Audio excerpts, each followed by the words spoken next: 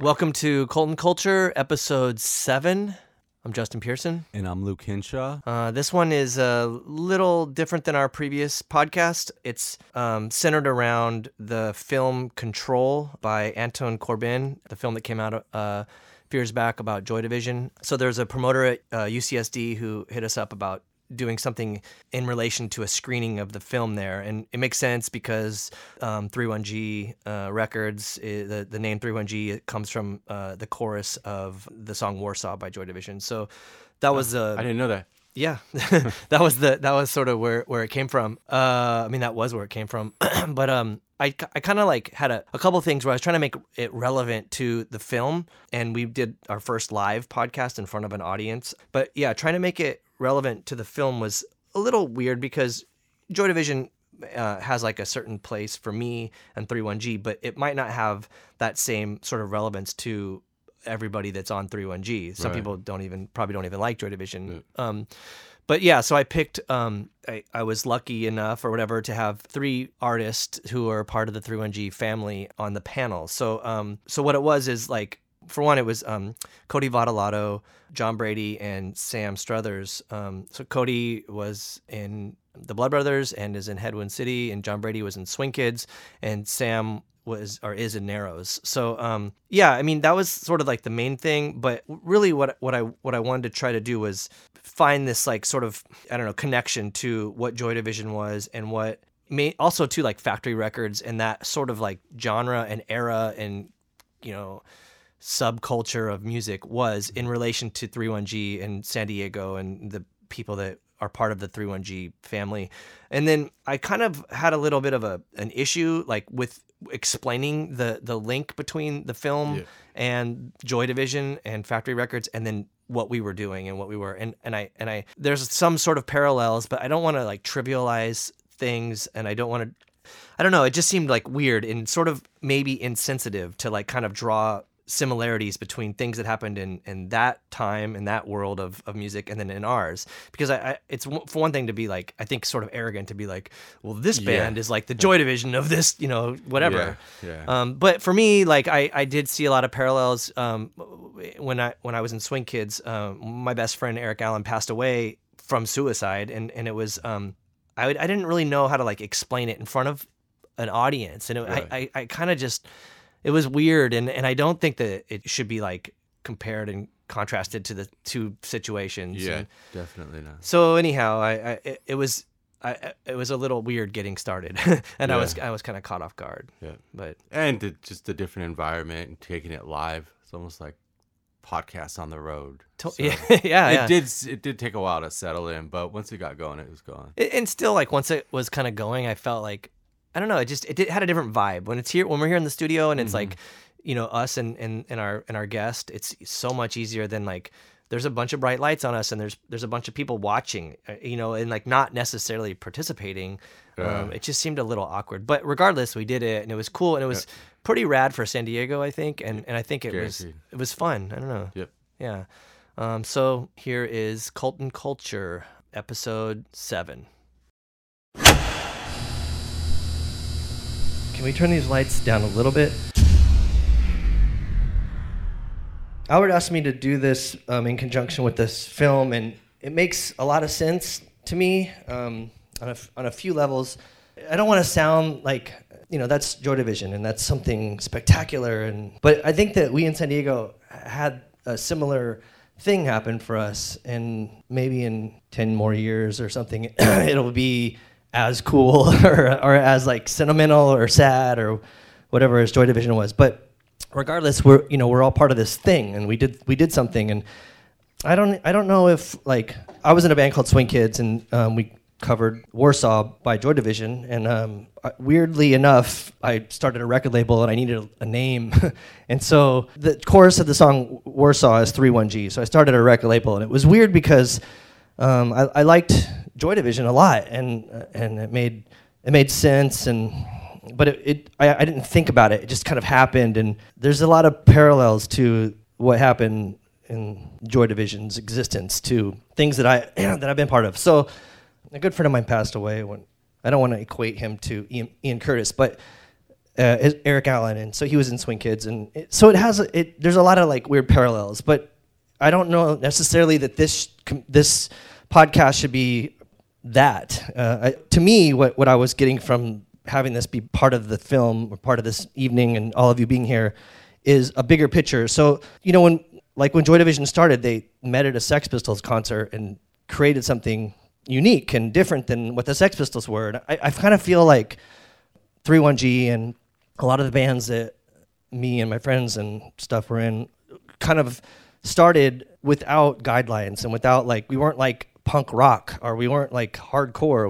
We were everything and nothing. So that's the goal of this conversation here. So I have a few friends from 31G family, and we're going to have a conversation about what we created accidentally. And so again, it draws parallels to Joy Division. And so yeah, I'd like to introduce you to a few friends.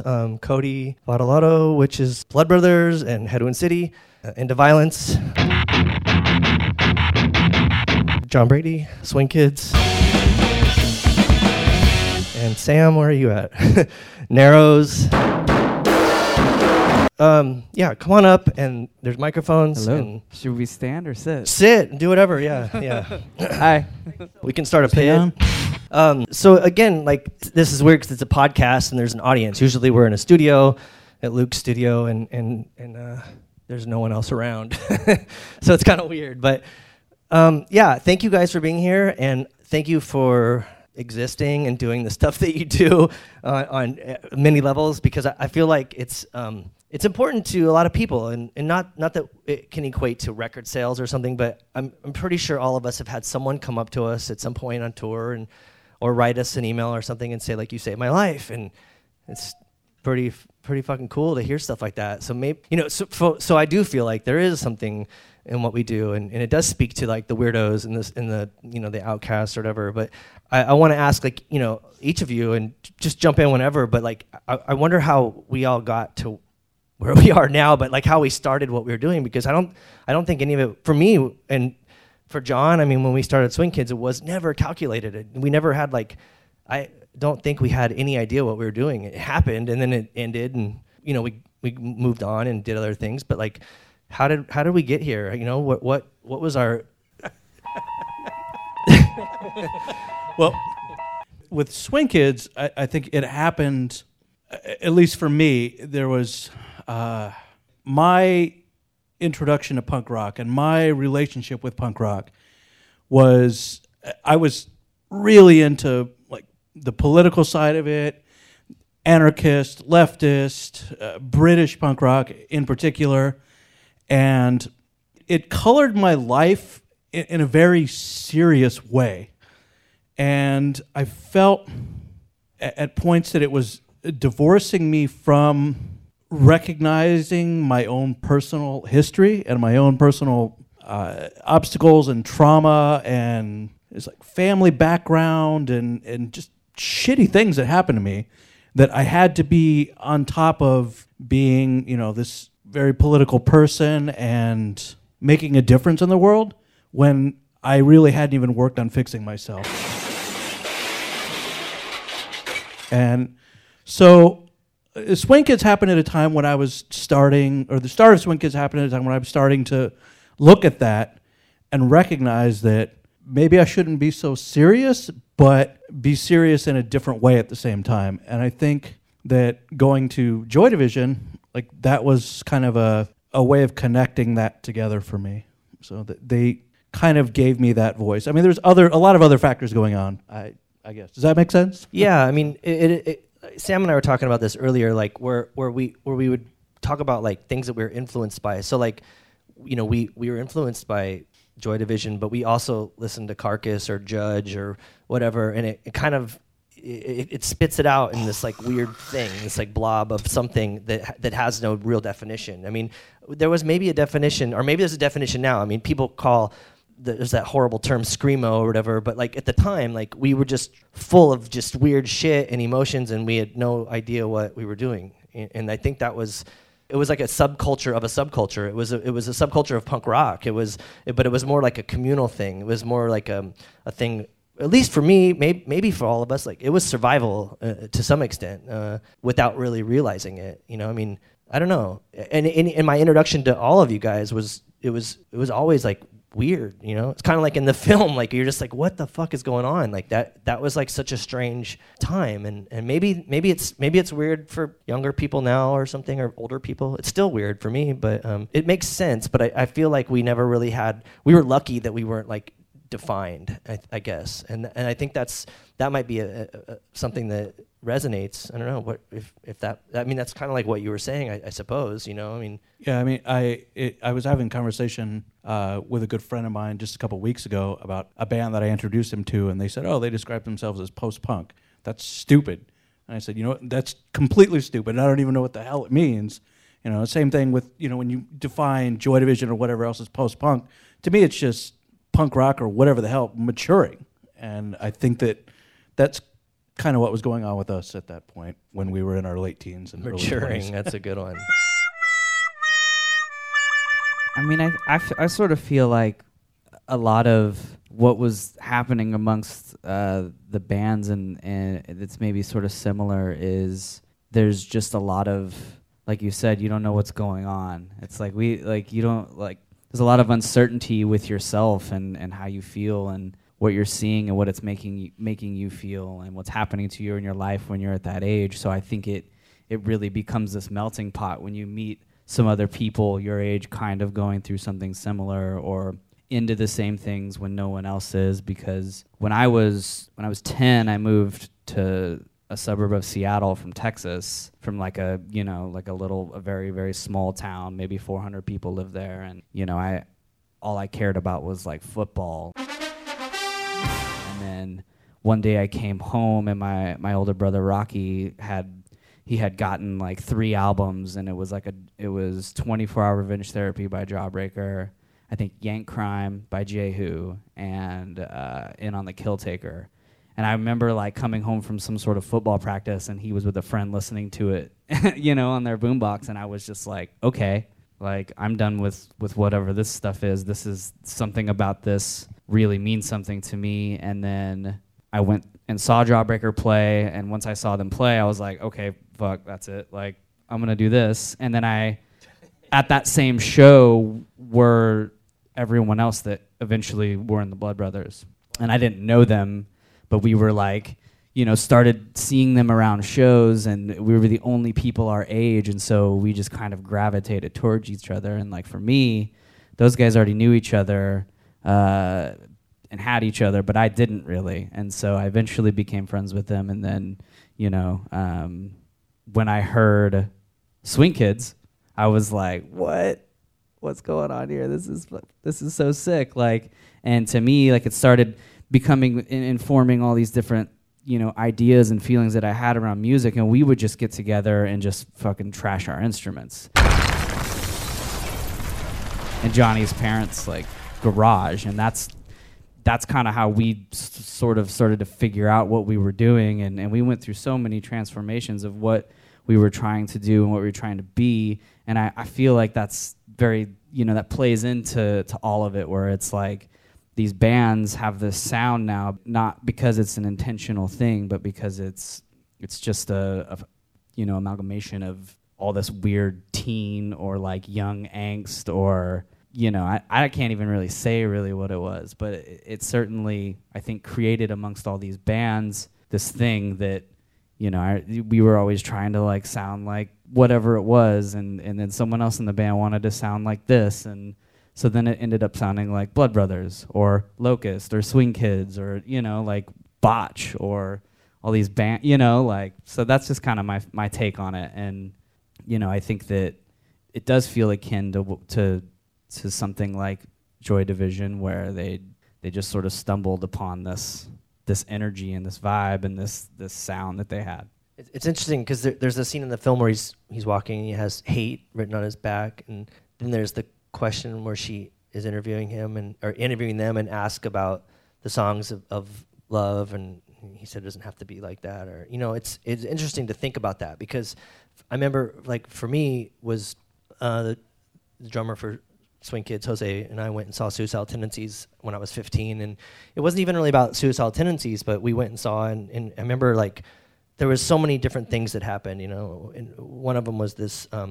There was like a Nazi skinhead, and it was in Phoenix, and I remember him like having this tattoo. This skinhead was huge to me. I mean, I was a little kid, so probably everybody was huge. But he had this. He's still huge, by the way. You're not much bigger. He had this tattoo on his arm. It was crazy because Suicidal Tendencies. You know, I mean, I'm sure. I mean, we were at Suicidal Tendencies show, and there was this skinhead that had "I hate niggers" tattooed on his arm, and that was the only tattoo he had. And I mean, there was like a million things going through my head, like, what a fucking asshole. That's his first tattoo, you know? But then I was also like, wow, what an asshole. He can just cruise around and like not have a shirt on and just like showcase this shit, you know? But I remember like the reaction that I had as a small young person was just, I was so frustrated. But the next day, like, you know, Jose and I started our first band, Struggle, which had people from Swing Kids. And eventually, you know, that band broke up and became Swing Kids. But there was that energy, that fucking angst and the pissed off everything, and it translated. But I think it ended up translating differently with stuff like Swing Kids, or even like seeing the Blood Brothers, where there was a nuance to it, and even though we didn't really know what the nuance was, or we weren't like calculating it, it was like there was like this sort of gracefulness to what was happening. So it was like polarizing. So it was like jagged and rough and shitty and abrasive, and it also was soft and nurturing. I don't know if that's something that you. Yeah, I mean, I think there was a lot of for some reason desire to just to make us like a sound with an instrument that would put you off in some way, or make you just feel like a little like messed up from it and discordant, I guess. You know, it was just kind of a way to, I don't know if it was something to just go against what felt normal or what, but creating tension and then releasing it. Yeah, maybe? Yeah, and you know, I mean, I think in that band too, specifically the Blood Brothers, you know, everyone was such an individual too. There was no real leader of the band. No one was like guiding the ship and saying it should be this way. It was, to me, 5 people playing 5 different songs at once that kind of became a song. So, anarchy. Yeah. Real punk. Yeah, true anarchy. But I don't know, maybe not to be nostalgic, but I still feel like that. I mean, even like when Retox toured with Narrows, I still felt like all those shitty feelings, you know, and even like when Headwind City recently toured, like you still feel like, I mean, for me, I still felt that angst, and I felt that confusion, and I don't know, it's weird. Yeah, I think it's in your DNA. It's not shit. Yeah, I got that 23andMe thing, and I'm part like Neanderthal, and it sucks. I'm serious. It's really a bummer. I can definitely say that growing up in going to San Diego, like hardcore shows, had a heavy influence. You don't really realize it until like, I mean, I guess I didn't really realize it maybe until just now. Revelations. But you don't really think about the subtle things that you pick up in just playing with other people, like, and going to shows and like just hanging out with these kids and feeding off this energy. And then, I mean, I'm old as fuck now, but I still like, I just realize it, like, I'm like, wow, like I picked this thing up that I wrote on this song that, holy shit, that's like kind of sounds like this or that, not even thinking like, oh, I'm going to write this thing and it's going to sound like this.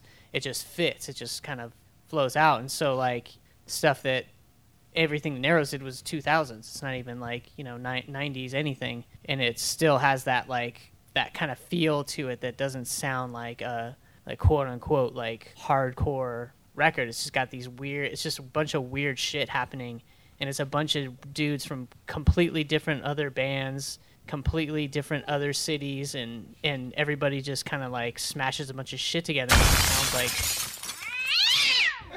but none of us really cared. It's just like the outlet, right? So, and I feel like that all stems from I guess wherever you grow up and wherever you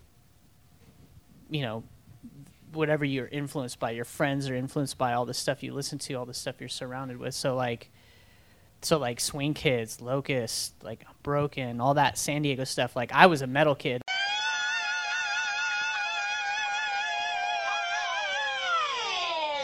I'm like hardcore. I don't know where hardcore is. It sounds like metal to me. I don't know, whatever. But like I started hanging out with these kids, and they're like, "Yeah, let's go see this band." And I was just like, "Fuck, this is like so different than everything I listened to. This is like these are all dudes that like live like a mile away from me. This is incredible. This is like rad." So like that, I don't need like that community and that like that weird like thing that just draws everybody in to go to these shows. Like it was just like, oh, who's playing? Like it didn't even matter who was playing, but you were just like, cool, let's go. Like let's go see what kind of wacky shit is gonna fucking happen, and it would be awesome. Like I know Rob from Unbroken, he like booked a ton of shows for this shitty band that I was in, and he which band was that? Quarantine. Oh, okay. Yeah, it's like don't look it up because you'll know you won't find it. You won't find anything. And it won't be good. I saw you play. I was wondering which one of the shitty ones you were talking about. It was that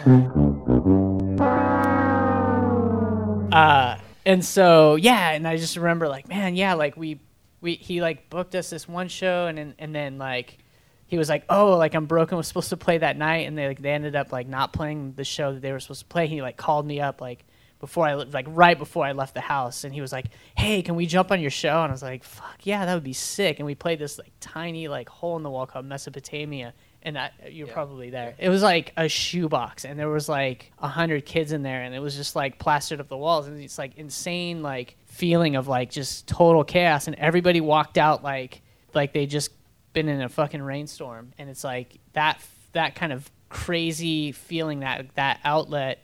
Like still, like I still get that feeling like anytime I get a chance to play, anytime I get to get out, which isn't much lately, but it's still I still have that same like connection to like that chaotic angst. Sure, it's like weird. I had breakfast 2 doors down from where Mesopotamia was recently, and I was sitting there thinking as I was eating my breakfast, like it's a nail salon now. And I'm like, no one in there could possibly have any idea, like, what happened there and the energy that was there on some nights, like when your band and Swing Kids and all these other great bands I saw play there. Like, it's so weird to think about. Yeah, I think about it too. I mean, I ate at Pokey's the other day, and I thought about Blood Brothers playing there, and the Locusts played there, and that kind of stuff is pretty crazy. Even 915 E Street, which is a few doors down, which is where Eniac Arrow played and stuff, and I think it's a pet grooming place. But you know, it is interesting because it is like those spots are able to like harbor this energy that's, I don't know, rare and special, and it's interesting on a lot of levels because it's not for everyone, you know, and it's not that we or us, you guys, everyone, it's not that we're being like you know, elitist, or we're not like shutting anybody out, but it's just, I don't know, it's an interesting thing to think about because you have to sort of find it by chance, or it finds you, whatever way you want to look at it. But it is something that's special, and it's I don't know, it's a trip to think about that, you know, even like with the Che Cafe. I mean, we've all played there, and it's thankfully opening again, I guess June 2nd, they're doing a festival or something, but it's places like that made a lot of what we've done possible, and maybe even saved some of our lives or saved our friends' lives or something, you know. I mean, those kind of places are I don't know. It has something that again, probably going back to like the DNA thing. It's in the DNA of the city or of that location. It's whoever's, you know, part of it, whatever energy is channeled through that makes something special. And so it is interesting how it works out, you know. Well, and it's cool because, you know, not only, I think it goes beyond like the bands and the people in the bands, and it goes, you know, it says a lot about the people who are creating these little spaces for that to flourish, for these shows to happen, even houses, little small like places like you're talking about. The fact that there's people always creating a spot for these you know, this energy to find a home and release. And, you know, to me, that's what, when you find things that can kind of grow and flourish into bigger, more substantial things that down the road can affect people for a long time, and I think there was some. I'm kind of on the outside because I was in Seattle, but I always felt akin to San Diego. I think there's some congruency with just what everyone was trying to do in terms of playing this weird music that was, to me, like tried so hard to be like as heavy as possible, but there was just so not aggressive at the same time. Like it was so like, there was this frailty to it in my eyes. Even someone like the heaviest hardcore bands, like to me, there was this idea that you didn't have to be a thug or a meathead to play like some heavy, crazy loud music. And I think that was really cool and something that was very special about that time of music and all the bands that sort of came from that, and at least for me specifically, and I think I could speak for the guys in the Blood Brothers in saying like, we were drawn to it, but we were never like, we never wanted to be tough, or we just wanted to make the music that sounded tough, but even though I don't think we really did. But I mean, it's like if you want to be tough and you seek it, but maybe that like sort of aggression or something found you. It was a way to communicate. It was beyond language. It was like this other way to say something, whatever it is. I mean, it's open to interpretation, I suppose. On a few levels.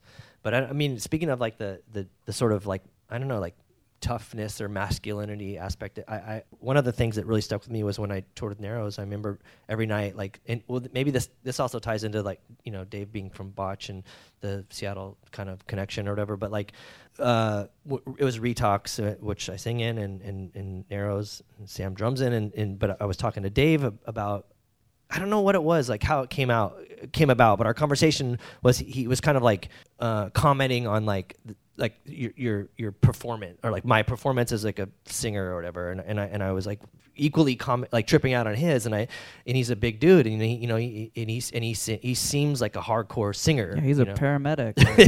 Is he a fireman? He's a firefighter. Yeah. But I was like, man, so what do you like? What's the deal? Like, what's the deal? Like, what's your thing that you do? And he goes, right before Sam counts us off into the first song, I find the biggest dude in the crowd, and I just fucking go for that guy. And he's like, and I was like, what? And do what? And he's like, well, I mean, they're here to see us, and I'm pretty sure he's like, I'm pretty sure they're not gonna like beat me up or whatever. But like he tries to, just attack someone, but maybe not like in an aggressive, violent way, but just in some with energy, or I don't know, like some spiritual shit, But like he would engage with one big motherfucker. He engages every night, and I'm like, dude, like, it was funny because I was like, if I did that, the guy would just lay me out, I mean, I'd be, and I would. What do you think you did with a room full of Codys?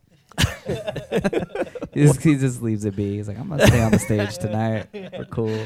But it was a trip, cause take the night off. Yeah. He gave me like, he complimented me and kind of like said something about like, I don't know, equating to like a dog with rabies in the corner or something. And I was like, I guess, like snarling or something. But it was funny because that also resonated with me, because when I would see the Blood Brothers play, I mean, Jordan kind of like would post up, by the drums and just fucking look so sick and evil, like more evil and tough than like fucking, Judge or something, like. Yeah, he's pretty damn cool. It was it was great, but it was cool because it was harboring like that energy, and it had like it had aggressiveness, and there was hate involved in that, and there was love involved in it too, but it didn't have gender and masculinity and stuff, and I think that was like a really awesome, important thing, I think, for all of our bands, to kind of like be gender neutral, I suppose, and I mean, I see that, like, I saw that, like kind of in a lot of the stuff that we were all growing up and listening to, that was like sort of like the unspoken guideline, I guess, I mean, even with Unbroken, watching Dave. Well, Unbroken was an interesting thing for us, for me, for San Diego, because it was like, they all looked like Morrissey and they sounded like Slayer, and they were like better than all other hardcore bands of that time, and they play with straight edge bands that were just like trying to be fucking tough, and then it was like, Unbroken, it was like, again, it was like that, it was that thing that I was saying, like it was like gracefulness, like it's more of a feeling, like there's a tension, like something's gonna break at any moment. There was like this build, like it was always a build, and you were like, ready for it. Like there was a tripwire, and you're just like, something's gonna set this off.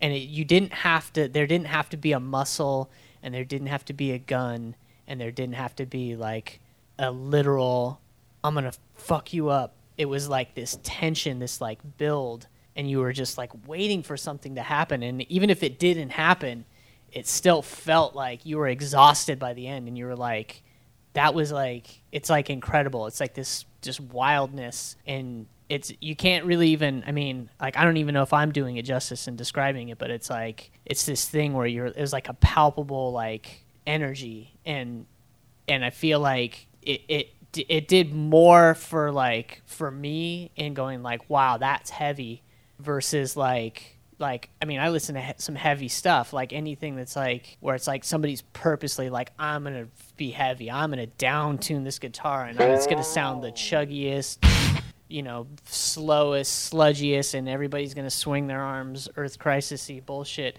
that you can think of. But this was like, it was different. It was like the dissonance and it was like just like a raw, like untamable like fire. And I feel like that there's like a handful of those types of bands, and that was like that kind of that feeling. You see those kinds of bands, and you're like, that's it right there. And like the guys that just did the chig chig chig chig chig, like that shit's a dime a dozen. Like that was like weak metal to me. I don't know, but the Unbrokens, the Swing Kids, like all that kind of stuff was like, it was just wild. It was like wild. You're like, I don't know what the fuck's gonna happen. Like I know what's gonna happen when I see those chugga chugga bands. Some dude's gonna swing his arm like that. Some other dude's gonna kick like that, and whatever. Like what's gonna happen. Like everybody's just kind of balled together, and it's just like, I don't know. It was a really it was wild. So I wonder about things like that. I mean, especially with Unbroken, and they recorded and covered Love Will Tear Us Apart, and I wonder what went on in the minds of people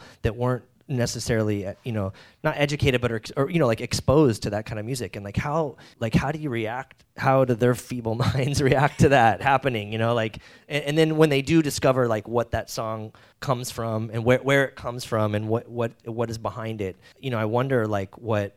I don't know. It's just like, again, I feel like it's redefining or maybe blurring the defining lines that a lot of bands or people or artists or whatever have. And I don't know. I mean, maybe and again, going back full circle, I don't feel like we've ever really had those guidelines or restrictions, because for me, like I remember seeing like bands, any band that any of you guys have been in as well, but like like stuff like Antioch Arrow where it was like, or Heroin, or even Crossed Out, or whatever it was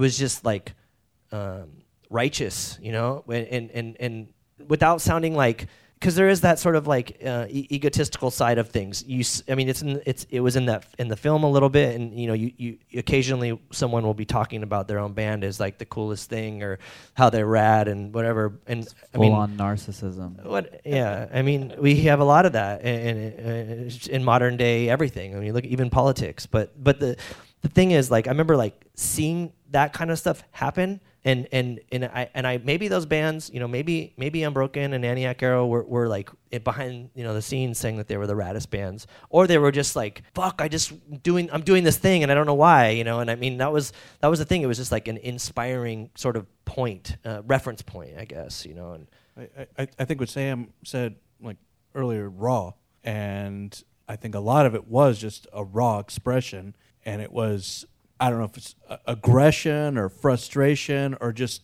working shit out in your head into a public space. But, with the energy and the tough side of something like Unbroken, it's pissed off, angry aggression played by guys who know they're not tough, but they have a lot going on inside of them that needs to come out.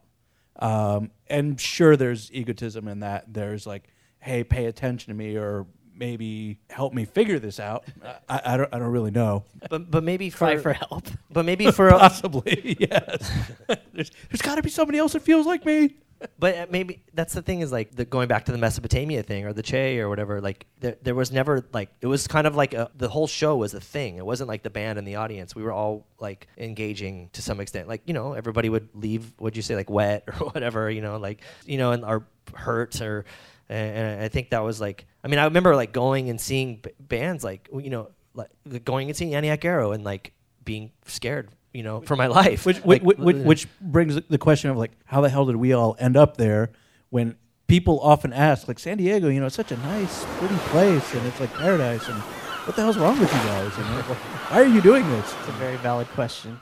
I don't know. I mean, everybody's. I can't really speak to the people that were more on the fringe and didn't quite get it and weren't really in and part of it. I mean, I know why I was there, and I assume that a lot of the people that I'm close to and still good friends with today, I kind of get why they were there too. But as far as somebody who wasn't as engaged with it, I don't know what they thought of the whole thing. Yeah, I mean, maybe they got it or they didn't, and that's what it boils down to. I don't think I understood it. I just was like amazed by it, and that was all it took. It's interesting, but I do think it might be the city is a good point, because I don't know about Seattle, but for San Diego, it was like it's set up for tourism, and it's set up for this sort of like nice brochure, and so then there's like, well, what about the people that live here? And it goes beyond just like, I don't know, like white guys in a band, but it goes on like to other aspects too. I mean, culturally speaking, it's a fucked up city, and it's a really mean. There's a mean underside to it that I think like sucks for a lot of people. And so I think for punk and even things like hip hop and other elements of art, it's a way to communicate to others about real issues, So I don't know.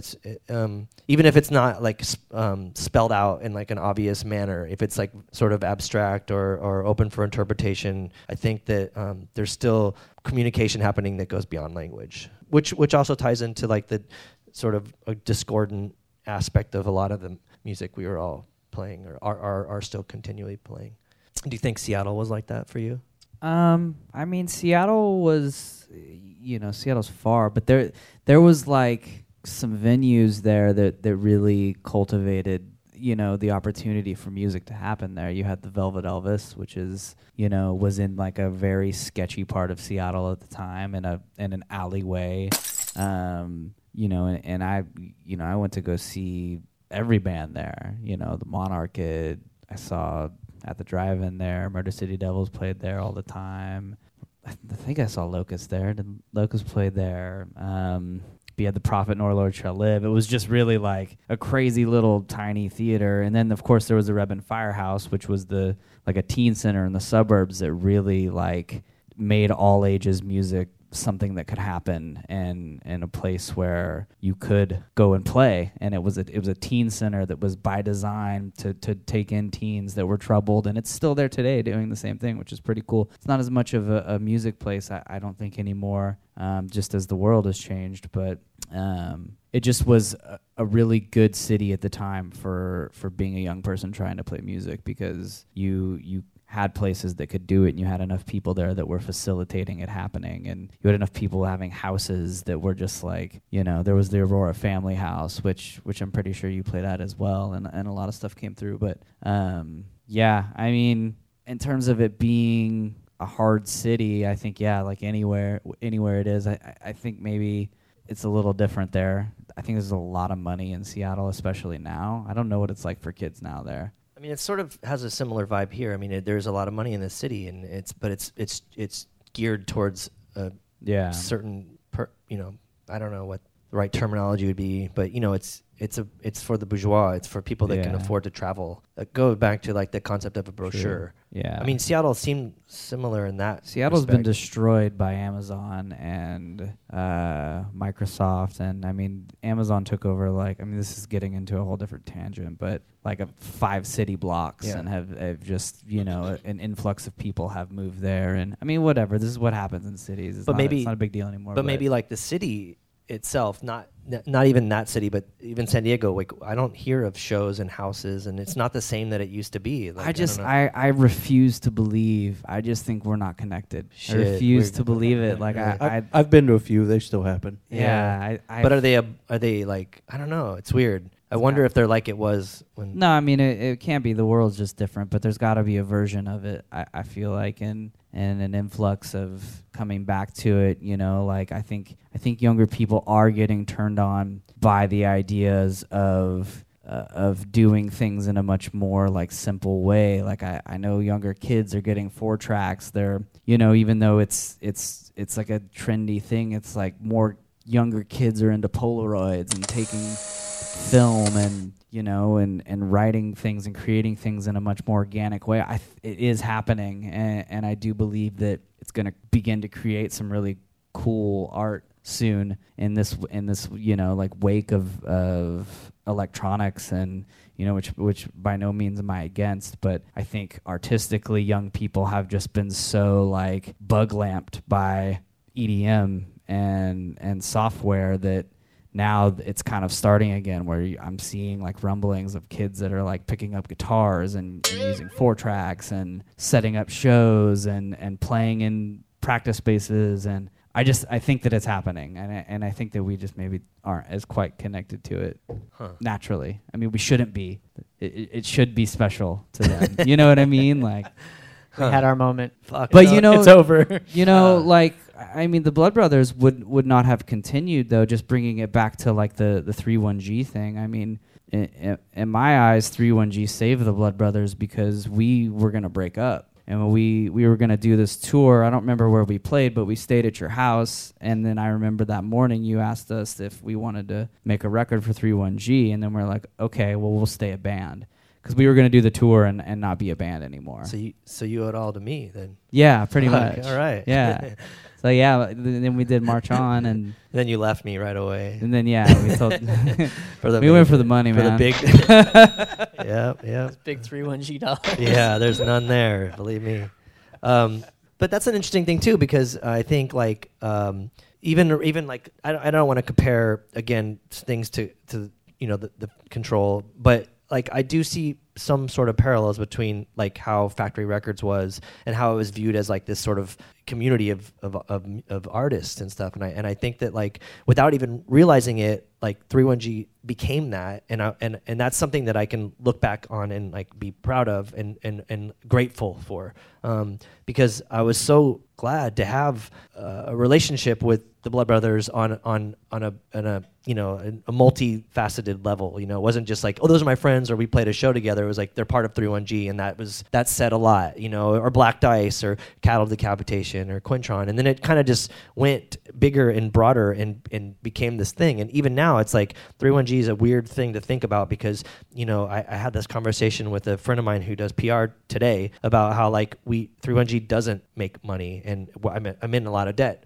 but I keep doing it, you know, and like why? And it's and I hate these fucking stupid like industry terms, but like branding. Oh, it's like a branding thing, like because it speaks to a lot of people. Like if you say 3-1-G, it's kind of like saying like this is like the quality, or this is the like level of absurdity or whatever you want to, you know, or like the stupidity or whatever you want to call it. Like this is what you're gonna get something in this ballpark, you know, and like that was an interesting thing to think that like was created. It wasn't like, oh, it's a record label and we have records and we have sales and we sell vinyl or digital or CDs but it was more like of like a community, and that's something that I thought was like what I took from it and take from it still. And I tried to explain that today. Like it doesn't matter. Like I'm gonna keep running this label and use smoke and mirrors and try to trick people or whatever. But like it's something bigger. It's not just music. You know. I mean, I think it's something that if you're a fan of this label and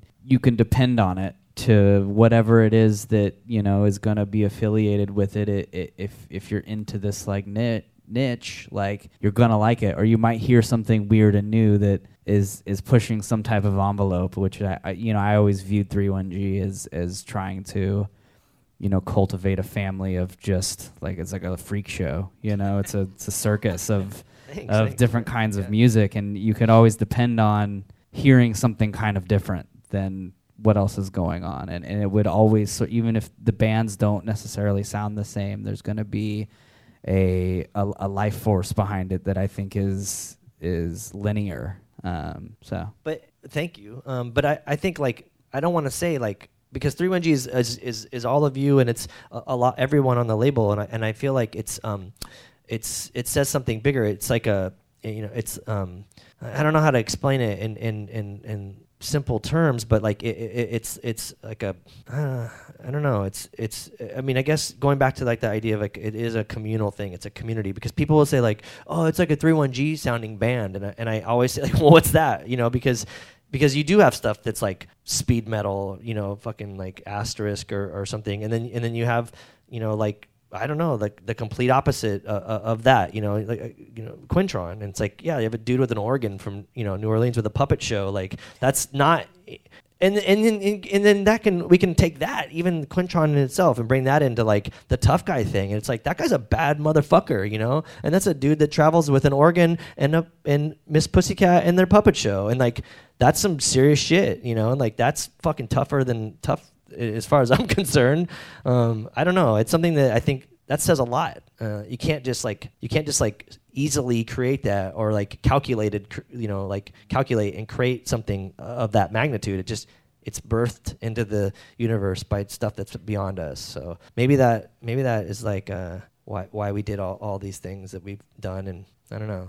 Unfortunately, but you guys said we're too old though now to keep on. No, that's not what I meant. I think that you took that out of context. My point was like, fuck you, dude. Is the idea that something can be special to a small group of people and sort of branch out to other people who need it at the time. I have to believe that that's happening. And maybe I'm on the outside of it and I'm totally cool with it, but I just don't think that we created ever just because it can't. But I know something equally as special is happening to a group of young people right now. Sure. That, you know.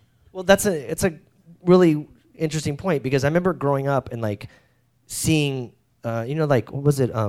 Target Video would like put out all these videos, like you could see the Cramps play at the mental hospital, and they would put out like there was like a Black Flag one or Dead Kennedys one, and it'd see all these things, and then there was like the documentaries, there was the Clash documentaries, and Joy Division and things like that, and you're like, fuck, man, that like, and the Sex, like even seeing Filth and Fury, like it's probably one of the better music documentaries in my opinion. It seemed very realistic. It showed the like shitty side to what we do, you know, and it was weird, like but like not shitty in like a textbook way, shitty in the way that like we do this because we actually have no other choice. It's just like in our brains, like we just do it because, well, I don't know, like it's not like that rad to be broke and go on tour around the entire continent and fucking shoplift and shit like that. You know, when you're like in your teens and you're like, I can't even eat, you know, and we have nowhere to sleep. I mean, fuck, I remember being 15 years old and like sleeping outside of some place in Santa Barbara and on the sidewalk, waking up in my sleeping bag covered in ants. Like, that's not cool. And it's 15-year-old kids shouldn't have to do that, but like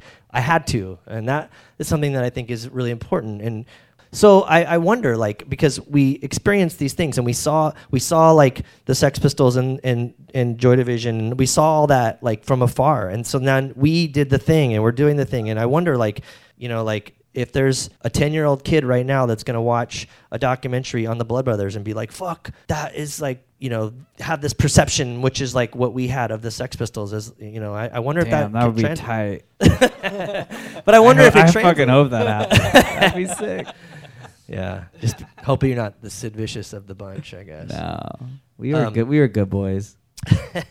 But I wonder, like, if because it is like this really strange thing where people try to like equate it to like another generation. They try to like say like there's this thing, or they long for on that certain level, and it's like, I mean, maybe there won't be another, like, I don't know, maybe the house shows, maybe they're not like, yeah, maybe not. I mean, I remember the show in Golden Hill with the Locust, Blood Brothers, Mars Volta, fucking Moving Units, and it was like literally like total anarchy. I mean, the Che had a show that night. They canceled their show, and everybody was at my house, and it was fucked that was up. Crazy. It was like bad but good, you know. And I think that's like a really cool thing, as long as you're not the landlord. So I wonder, like, maybe that doesn't need to happen again, because I don't know. It was different. There wasn't like a cell phone in everybody's hand, and there wasn't. Yeah, like, it wasn't being projected to the world. It was special. Yeah, or I something. see what you mean.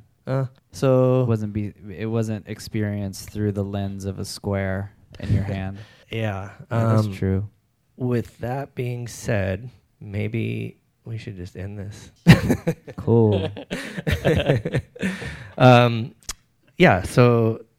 Before we all sound like a bunch of old farts. No cool house shows happen anymore. We're the coolest ever. The end. Well, okay. I mean, maybe it shouldn't be a house show, you know? I mean, I know like Bobby Bray was trying to put on a show in the line coming into Mexico from Tijuana, like put on a performance for the people in the cars crossing the border. Like that's next level shit, you know? And people are going to Mars, you know, like now SpaceX, so maybe we can get a band up there, and that'll be it.